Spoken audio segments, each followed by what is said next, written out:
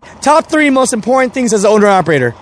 The heart, the dispatch, and the mechanic. The heart, the dispatcher, and the mechanic.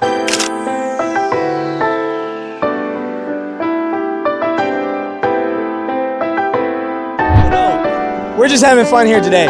What's going on, mother truckers? Welcome to the Asia Mai Show. Look at this beautiful 2020 Volvo truck right here. And how long have you been trucking, sir? Since 2011. 2011. So before that, what were you doing? I retired at 50. Oh, you retired at 50 years old? Yes, and then for 5 years I just completely mad. So I said, what am I going to do? So I did trucking. You did trucking. So I get a lot of people out here that say, hey, Alex, I'm 50 years old.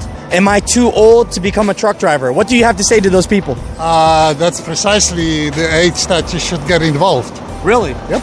What do you love most about trucking? First of all, it's an adventure.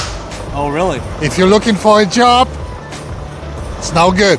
It's an adventure. And within that adventure, you find yourself a good job that you love, and you make some money too. Oh, really? Yeah. I don't want to expose, but you know, the Asia Mai Show, we like talking about the money too. Oh. So from that, are you an owner-operator, sir? Yes, I am. So there's going to be a lot of people that are watching this that are company drivers. Any recommendations for them that want to become owner-operators? What are your thoughts, sir? First of all, you got to find yourself a dispatch. This is the most important thing. It's the dispatch. Really? The dispatcher? Absolutely.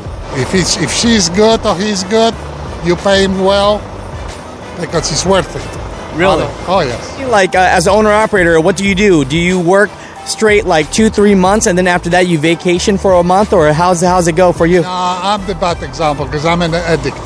All right, my dispatch actually told me, get the hell out of here, get some vacation, couple of days or something, because you love non-stop. You just love it. Yes.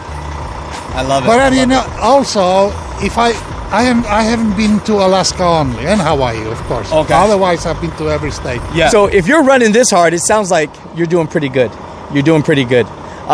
So as an owner-operator, if you work your ass off, can you think that is it possible to net $100,000 a year? It depends on the equipment, but yeah, absolutely. Absolutely? Oh, yeah. So for everyone that's out there, you know, I think the biggest part about this is you got to love it. It's a lifestyle. You got to be hungry for it. But the biggest thing is you got to have the right dispatcher to keep you running. And the right equipment. And for the young kids, for the young guys, if you just got married, don't have any kids, hold on to it. Take your wife as a co-driver. Think about it. You can make $500,000 gross a year easy. Oh, if man. you do it for 3 years. Save up and you can be a millionaire. I mean, if you really have in you. Yeah, you got to go. You got your wife next to you. What else you need? What else you need, right? I love this.